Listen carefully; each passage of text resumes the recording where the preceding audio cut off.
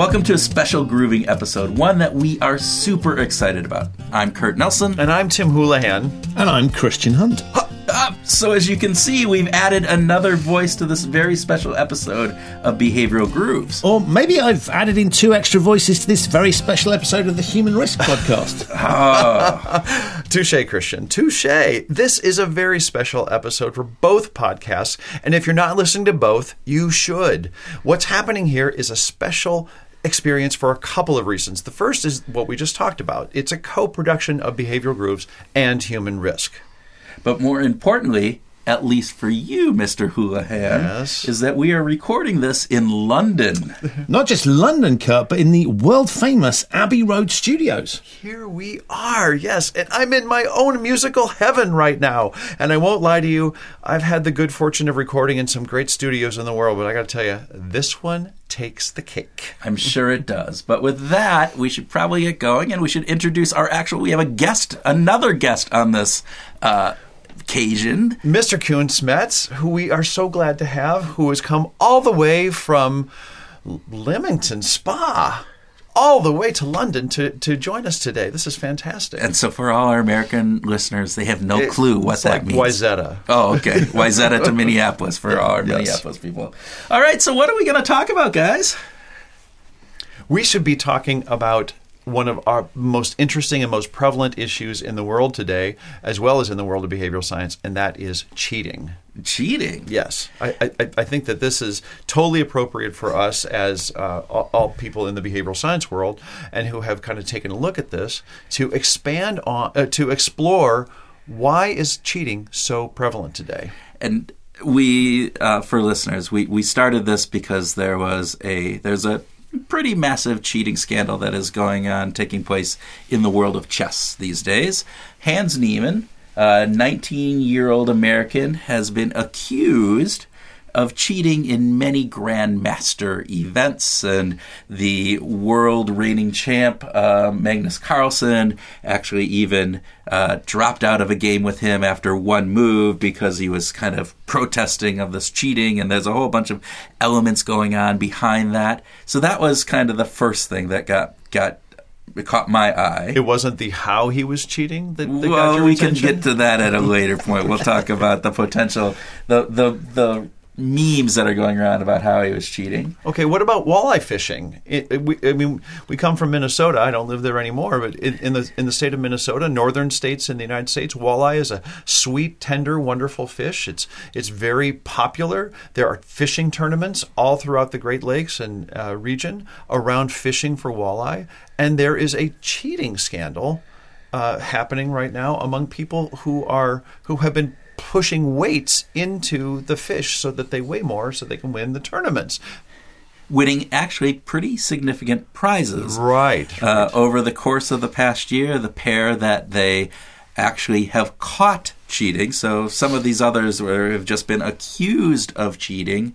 These people were actually caught where the fish were being weighed, and then they took the fish and they gutted the fish, and in the fish's gut were actual lead weights, along with stuffed in other things into this. But they've won, I think, a couple $100,000 over the course of the last year, and have kind of they've won every tournament out of the 8 that they've entered, the last 8. So they kind of had that going. And then the last one is there's also a cheating scandal in the world of high stakes poker, where Garrett Adelstein, hopefully I pronounced that word right, accused Robbie Jade Liu, who is a newer player. She kind of came into this, and they were playing Texas Hold'em, and huge bet, $167,000 bet that was going on, that even when the announcers, because if you ever watch Texas Hold'em on the television, you get 2 cards down, and then all the other cards come up.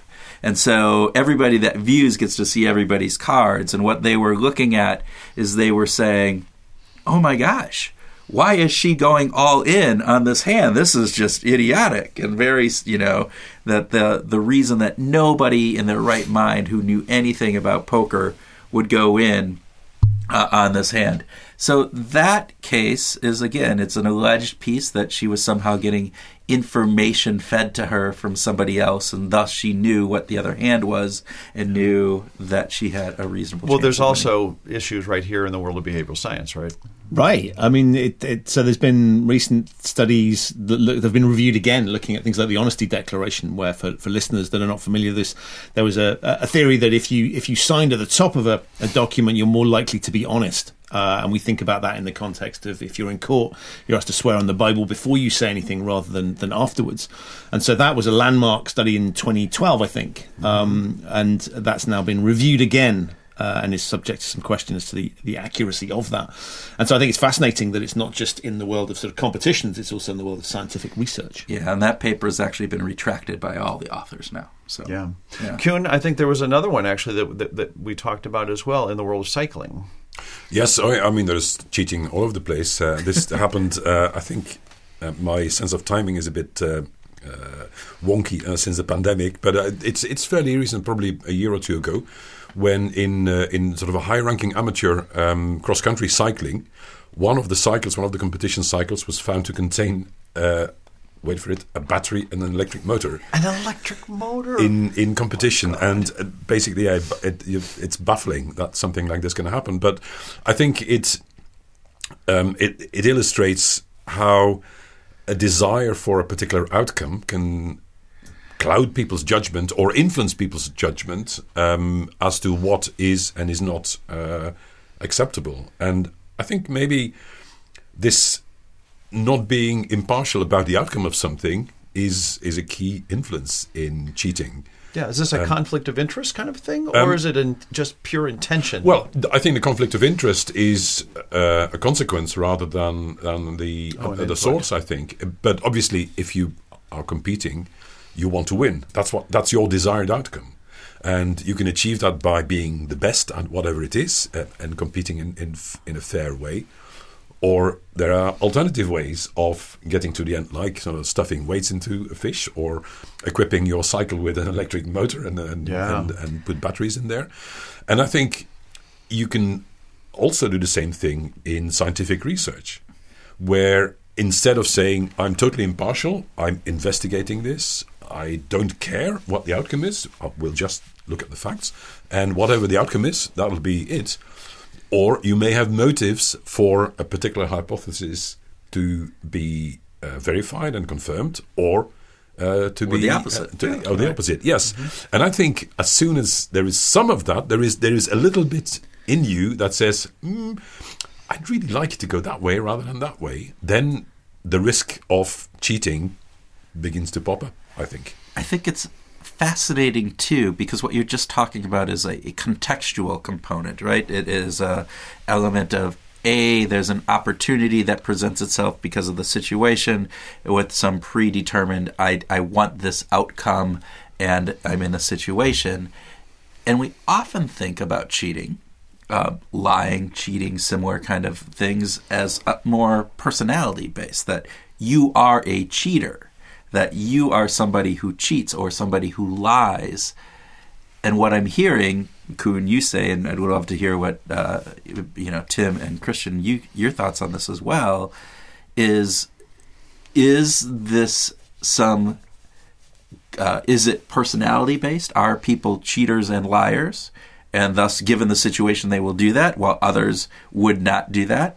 Or is this purely just because of the situation? I think we've got to be honest, right? I think we're all capable of it. And let's go even further than that. I suspect we have all, on some level, cheated to get an outcome that we're looking for. Now, you would be the one exception, Kurt, but for the rest of us, I think we clearly have to admit, look, there are times when, and it may not be a serious thing, but there will be times where we have done things to get ourselves further up in a line or to get an outcome that we're looking for that we know we've kind of bent things and we can justify that. And I think the moment we get into the realms of that's something those people do, it's really dangerous. I think I would agree. And I was just going to say, and I not only that, I never cheated, I never lie about cheating either. So there you go. I don't know who I'm talking to now. I don't even know you. But I think you're right, Christian. I think we all have it in us. And I think with the Enron scandal 15 years ago, the theory of it's a few bad apples was thoroughly debunked. It is not a few bad apples. And so I don't think I mean, there may be pathological liars, and I think they do exist, but I think we all have it in us. When I was probably about 6 or 7, I was supposed to go to the doctors with my mum, and she forgot the appointment. Yeah. And so she rang up to say, "Oh, my son is ill," and so we couldn't come. And I wasn't ill, so that's how I discovered the concept of the white lie. And I think it was probably defining my ethical framework in a way which is sort of stretches farther than I would have imagined at the time. I mean, it didn't make me a compulsive white liar, but it taught me that lying and honesty is not black and white. Yeah. There is a spectrum. And so whether or not this was justifiable at the time can be debated. And I think some people might think, well, that was fair enough. Yeah. And others might think, this is terrible educational intervention there. Yeah. I have 2 things on that. Sorry to interrupt. So one, your mother talking to a doctor, very similar to my mother talking to my school when I was a senior in high school. I skipped the last class. We came back, me and my friends came back. We were playing down in my basement, everything. And the next day, the school called up to my mom. And she said, no, he didn't have an excuse. I had made up something like I was going to the doctor. And the school said, oh, so I got detention. Where my 2 friends, their mothers, both lied for them and said, no, they're fine. So I got detention where my 2 friends did not. And so, again, you talked about how that framed your thing. And I've used that as this piece of like, I do something wrong, I'll pay. Not that I haven't ever cheated or lied. And they've I would both do gone that. into politics, right? Is that what's happened to them? Yeah. But I wanted to go back to the bad apples thing, because, Tim, you have some thoughts on this, just about that it's not usually bad apples, but bad apples can ruin the barrel. Yeah, this goes back to the Bobo effect. The Bobo doll was basically a small punching bag with sand in the bottom, made for young children, 5, 6, 7, 8 years old, in the United States in the 1960s and 70s. And so a researcher brought a Bobo doll into a group of kids playing. They're 5, 6, 7, 8, and they're all just playing with a bunch of different toys. But then a Confederate comes into the room and beats the daylights out of the Bobo doll, really punching it hard, and then leaves. And then the researchers watch what happens. And what happened most of the time was that kids started to be more aggressive with the Bobo doll. They felt like it was okay to, and especially young, little boys. It was like it was okay to be super aggressive now with the Bobo doll. And I relate this to our, I'm going to just say that this is the political news in the United States starting in 2015, 2016 with Donald Trump. He made it okay for everybody else to be, to say whatever was on their mind. There were a number of conservatives who said to me that they were so happy that Donald Trump was in office because he said what was on their mind. And I feel like this is sort of a Bobo doll effect to some degree. So I don't I agree with your Kuhn, with your comments that there is intention, that we need to think about intentionality and purpose and outcome. But I think there's also the sense of permission that can come from just, if we see other people doing it, that can create a more hostile environment. Yeah, I mean, I think social norms is key in many behaviors, and including in that. But it only is that way because we have that capacity to cheat or to sort of make different trade-offs, ethical trade-offs, depending on the circumstances. And we look at, because I think, when do we look for social norms? When we're not certain. We don't have an innate certainty. Right. I mean, we're not like Mother Teresa or somebody who says, I'd never cheat. So we look for guidance around us. And clearly not every individual in our field of view is equally weighty. And so the president is somebody who's got more influence. And so, well, if the president does it, then it's probably fine. It fits. And so we will not necessarily be as egregious as he was with we don't have making to up be. facts. In some ways, we actually don't have we to move be. a little bit towards the well, that's kind of acceptable in this circumstances. But does it also, going back to the cheating part, and I will go back to maybe bike racing or the Olympics, where they did some of the hormone replacement and other additives that are going on there, and you hear the story that says, well, everybody's doing it, and so for me to compete, I now have to do the same thing. So there's a part where it becomes acceptable, the social norm part, but there's also then this, I'm at a disadvantage if I'm not doing these things because I believe everybody else is. And I will go back to the United States. What worries me is that there is a belief upon many people within the United States that cheating has occurred in the presidential and other elections. Yeah. So now, because there's a belief that it has occurred from one side, that the other side is actually going to say, well, if they're cheating, we need to cheat, and so they will figure out some way to cheat. Even though there's been no evidence of cheating in any instance, it's the perception of cheating, and thus it's unfair, and I must level the playing field. Right, and it's interesting, isn't it? Because we sort of think about social proof as sort of copying other people sometimes subconsciously. But what you're talking about there is a conscious thing where we just go, well, I wouldn't normally do that. But I can see that they're playing, the rules of the game have changed, right? And I'm now going to have to do I don't want to do this, but I'm going to have to do that in order. And then it's used, as you say, as a weapon to justify more. So it's, in a way, it's kind of just scaling up and becoming even more challenging. Well, and what you just said, I think, actually is a really interesting piece, because, Christian, this idea that I wouldn't normally do this, but you're forcing me, so I'm still a good person. My self-identity is not challenged in that way. Whereas if I was just doing it, I have to somehow create a story to say, I'm still a good person. Yeah. Well, we have an innate belief. I think everybody in the world, with some exceptions again, believes they are a good person. Yeah. So we just rationalize whatever we do, so that what we do is fits with our self-image, and so that we're happy. So we get up in the morning and we feel good about ourselves. Yeah, we don't want to wake up and think we are evil or dishonest. So I mean, we have these irregular verbs. I'm it's cognitive dissonance. I'm economical with the truth. You are kind of bending the truth a little bit, and he's a liar. Right. So we get this, and sort of closer to home, the more righteous we see ourselves, and people close to us. I mean, okay, they're a little bit further away, but still close enough. And then these are the bloody cheaters. I am concerned about the social side of this, though, because there's a little bit of a game theory thing going on here, where the more that we see certain people defecting, then it gives us good reason to defect as well, even if that's not normally our mode. But when we see that enough, then we're prone to defect from the truth more easily, and that's concerning.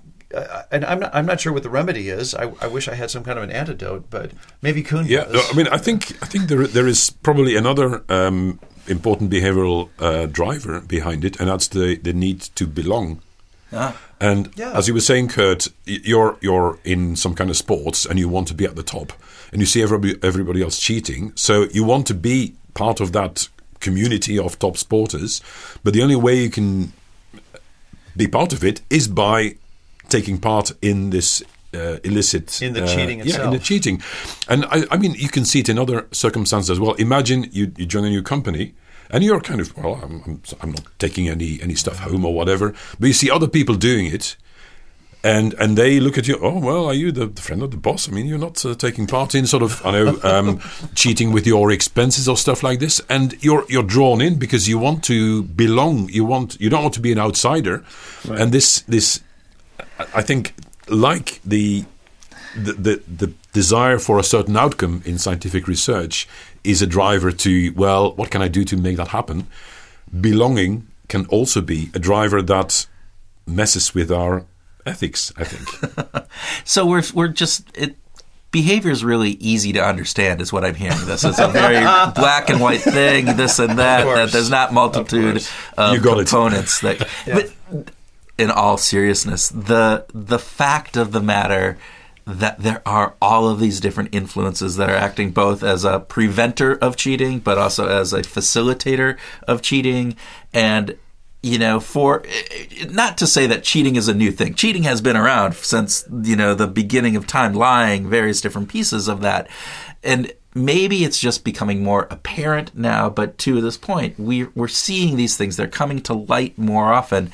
And so I'm wondering if those balances that we had, where there was always a certain amount of cheating going on. I mean, you go back to Lance Armstrong, you go back to Barry Bonds, you go back to, all sorts of different pieces throughout history. Shoeless Joe Jackson in the early 20s, the World Series. He, threw it because of a financial gain to him personally. So, but this idea that those checks and balances that are there are somehow getting out of kittywampus. Right. Is a little bit disconcerting for me. I'm with you there because again, this if it becomes more socially acceptable to just fudge a little bit, to just push the boundaries a bit, not to say that this is just a slippery slope. I think that it's a real.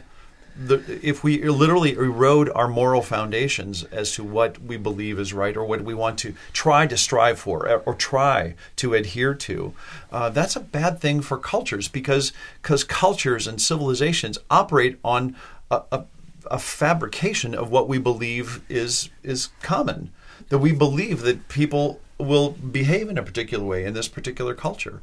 And if that breaks down in such a massive way, this is the end of Western civilization. You think it adds risk to? But it's interesting, right? Because I won't talk about US politics. I'll talk about UK politics. Given we're here in Abbey Road, let's focus on. We had Boris Johnson, Prime Minister here, who effectively was thrown out of office for, frankly, lying and covering stuff up. And what's really interesting is there are certain rules of the game in politics. Everybody knows that it takes a certain time to go into politics and certain expectations. But for example, there is an unwritten expectation that people won't lie. And that they won't lie in Parliament. And that therefore we just work on the basis that whatever else they might do, they're not going to. And he broke that convention. And so the structures that are put in place rely on, to a certain extent, people behaving in a particular way. And that's been. Now, the positive spin on this is actually the system has still worked, right? He is no longer in office and he was found out and dealt with. But. It wasn't an easy road either. No. It wasn't. It happened because it required some people to stand up and do things and behave in a way that there's. And you could argue, well, why did they do that? Did they do it for the right reasons, or because they worried about their own personal future? But it was interesting that some of the conventions, a lot of the things that we do are driven by conventions, and so you were having people, I think, testing those conventions. And I want to give listeners a little bit of a movie tip if they haven't seen it, which is a movie called The Invention of Lying, which stars Ricky Gervais. And it's basically about a world where no one lies. And magically you have this one guy who discovers that, hey, you can lie. And you can see so really fascinating from a behavioural perspective. But I think it's interesting that we all recognise that we shouldn't be cheating and we shouldn't be lying and we shouldn't be doing all these things. And we build structures, I think, to perpetuate that. And that's some of the checks and balances that we have to stop it. And then you get people... And so the question I think you're asking, Kurt, is this a new thing? That suddenly people are subverting these models that we've had for some time that seem to have sort of worked. Is it maybe that there's greater transparency on it nowadays? And actually this has been happening over and over again, and maybe these things are okay and we just at a certain point. I don't know. So I will go one step farther and talk about potential elements on this that really worry me.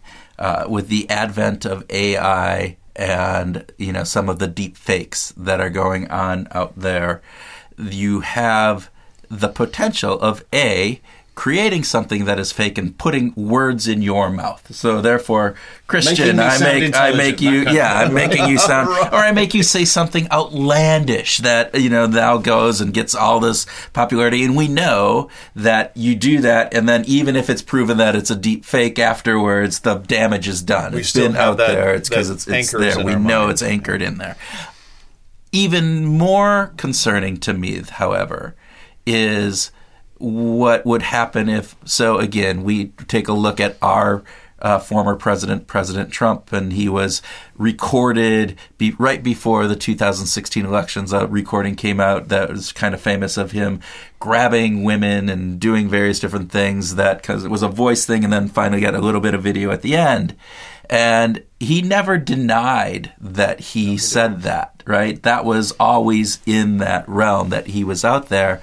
But I would make the assumption, or there's a conjecture that could happen, that if that were to come out today, he would just, that's a fake. That's a fake. And the people that want to believe that will now have adjusted. They can't just go, oh, he said that, I have to justify that action some way. Now his followers can go, that was a fake. You guys, it's the Democrats who are trying to do that because that's what they're always trying to do and getting worse.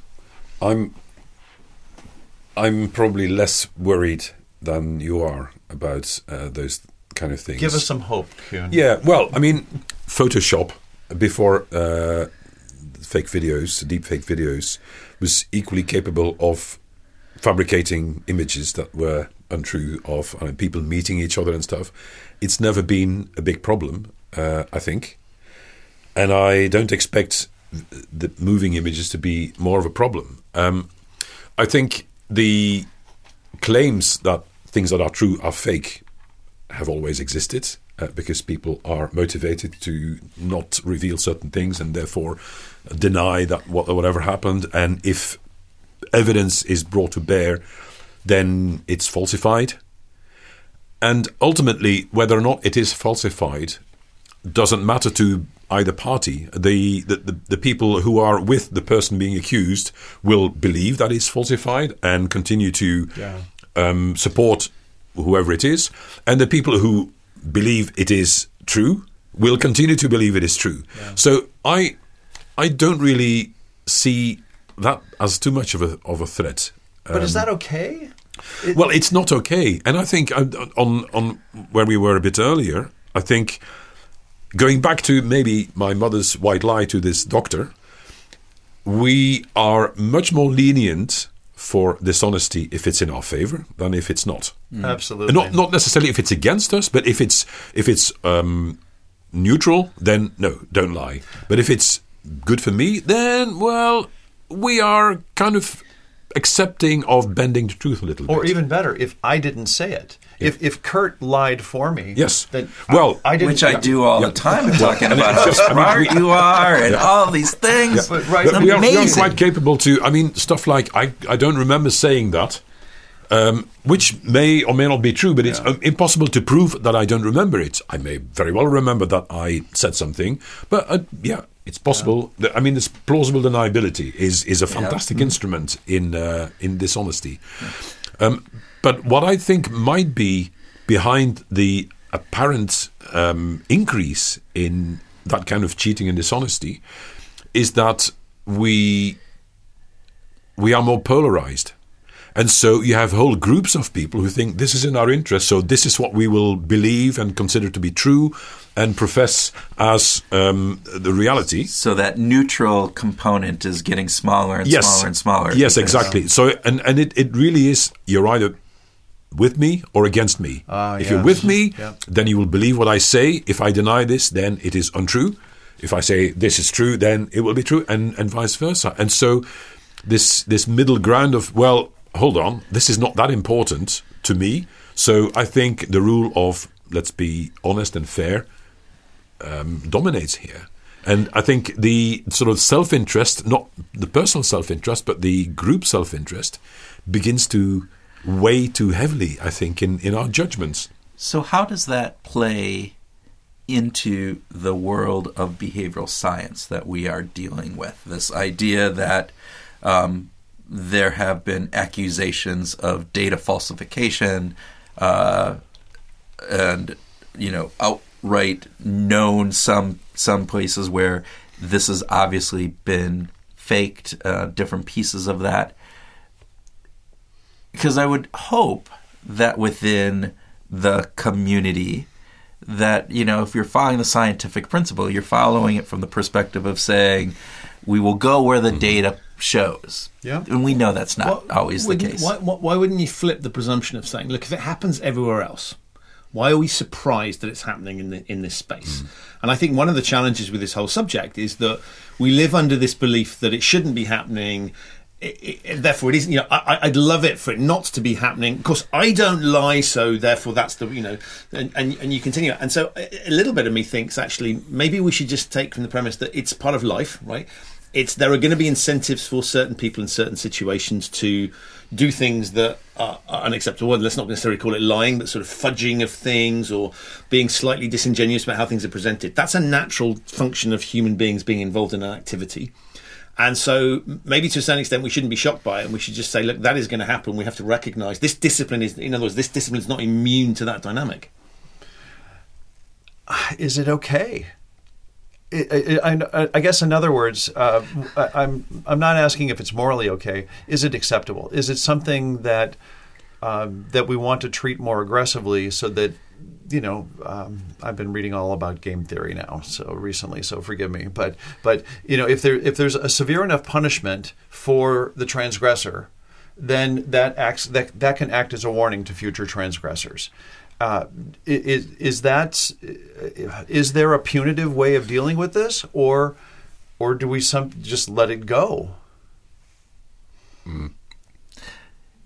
The silence in the room. Well, kind of a lovely pause there. I think it's probably the hardest question. I think you said, Kurt, cheating has been with us for centuries and thousands of years. Yeah. So if our ancestors haven't come up with a mechanism of killing it off,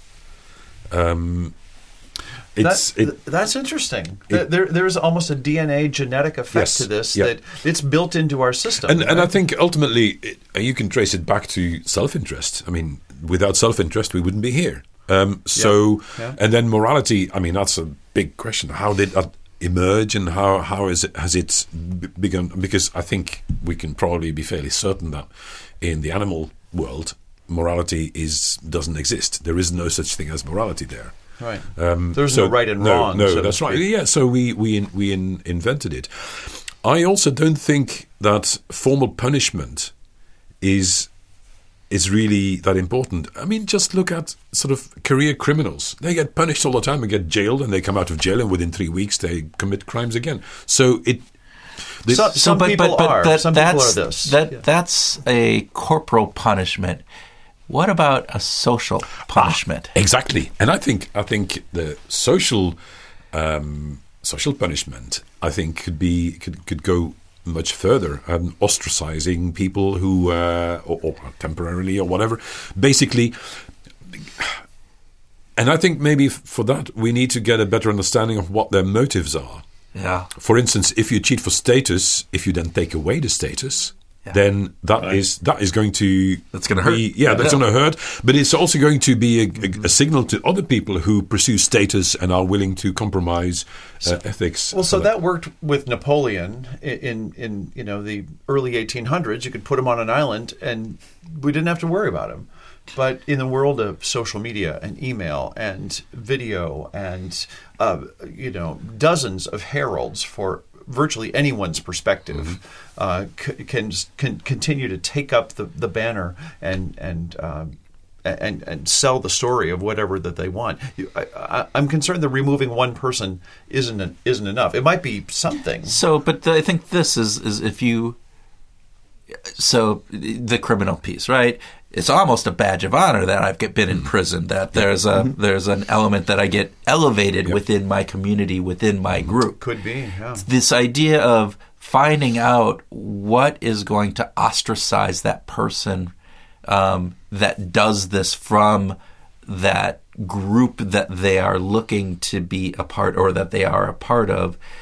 I think that I would be very hard pressed to say, all right, if I believe that if I do this and I get caught, there's a whole thing of if I believe I'm going to get caught or not, but we'll take that out of the equation, that this is the social cost that I will have to pay. And if that social cost is large enough, I think that will inhibit even, copycats. Yeah. And I think it probably worked quite well with our ancestors 50 million years ago. For a piece I was writing, I just did a bit of research, and it seems that about 50 million years ago we formed tribes. Before that, we were solitary nocturnal creatures, Yeah.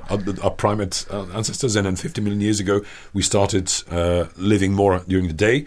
We were more vulnerable to predators, and so safety in numbers, we bunched together and so could protect ourselves. But that meant we needed to be able to trust each other, not to steal each other's food and stuff. And so I think in smallish tribe-sized communities, ostracization or the threat of it was very, very serious, because you couldn't really survive on your own anymore. I think part of that might have been woven into our DNA now. Yes, I think so. Yeah. But I think obviously we work on such a large scale now that this idea of tribe is hard to map onto our present day society, I think. And so there's many more places to hide. But what's interesting, I mean, you talk about sort of getting status with certain, that's a different tribe, right? So I leave the tribe of the mainstream and I become the tribe of the punished people. So we've all been in jail. That's a separate, I mean, quite literally, in many cases, gang that you're then a part of. So it's exactly the same dynamic. But I love this idea of using it as a powerful force, because I think it doesn't fit. All of our judicial systems work on logic, right? So the longer the prison sentence, the more I'm gonna get you to do. And we know that loads of other times where we try and apply logic to situations, it doesn't work. So I really like the idea of bringing in some of these other behavioural drivers that we recognise and know in other contexts. I think social is a massive thing. We just have to be really careful. And of course, we know it's not simply a case of saying, we'll ostracise you, because that doesn't work in the context. We've got to think intelligently about how we deploy it. But I love that line of thinking, because I think that's much more creative than let's lock a bunch of people up because that'll tell them. Well, I mean, we assume that they value their freedom so much that they will refrain from committing crimes in order not to get locked up, and that is some do. Some do, yeah. But I think the other piece of this is that, again, we have self belief about ourselves that I know that many people get caught doing this, but I'm going to be so smart about it that I won't be caught, and therefore my probability of having anything happen is so low that I will go ahead and do this because I don't feel. That's a whole separate issue. And I think we could probably go on and on and on and on about this, but I think probably let's wrap it up here. Yeah, look, I've no doubt we could keep going on this subject, but we then have to book out another studio at Abbey Road. Count me in. I'm there. I don't care what we're doing. If we're going to be back at Abbey Road, that'd be fantastic. Amazing. Well, look, to all the regular listeners of Human Risk Podcast, thank you so much for tuning in. Do check out Behavioural Grooves. Yeah, and thanks for all the Behavioral Groove listeners who are listening in, and we hope that you check out the wonderful and varied topics that Christian talks about with his guests on Human Risk. Yeah, and of course, we hope that you find this conversation as helpful as any of our conversations collectively, and that this helps you go out and find your groove.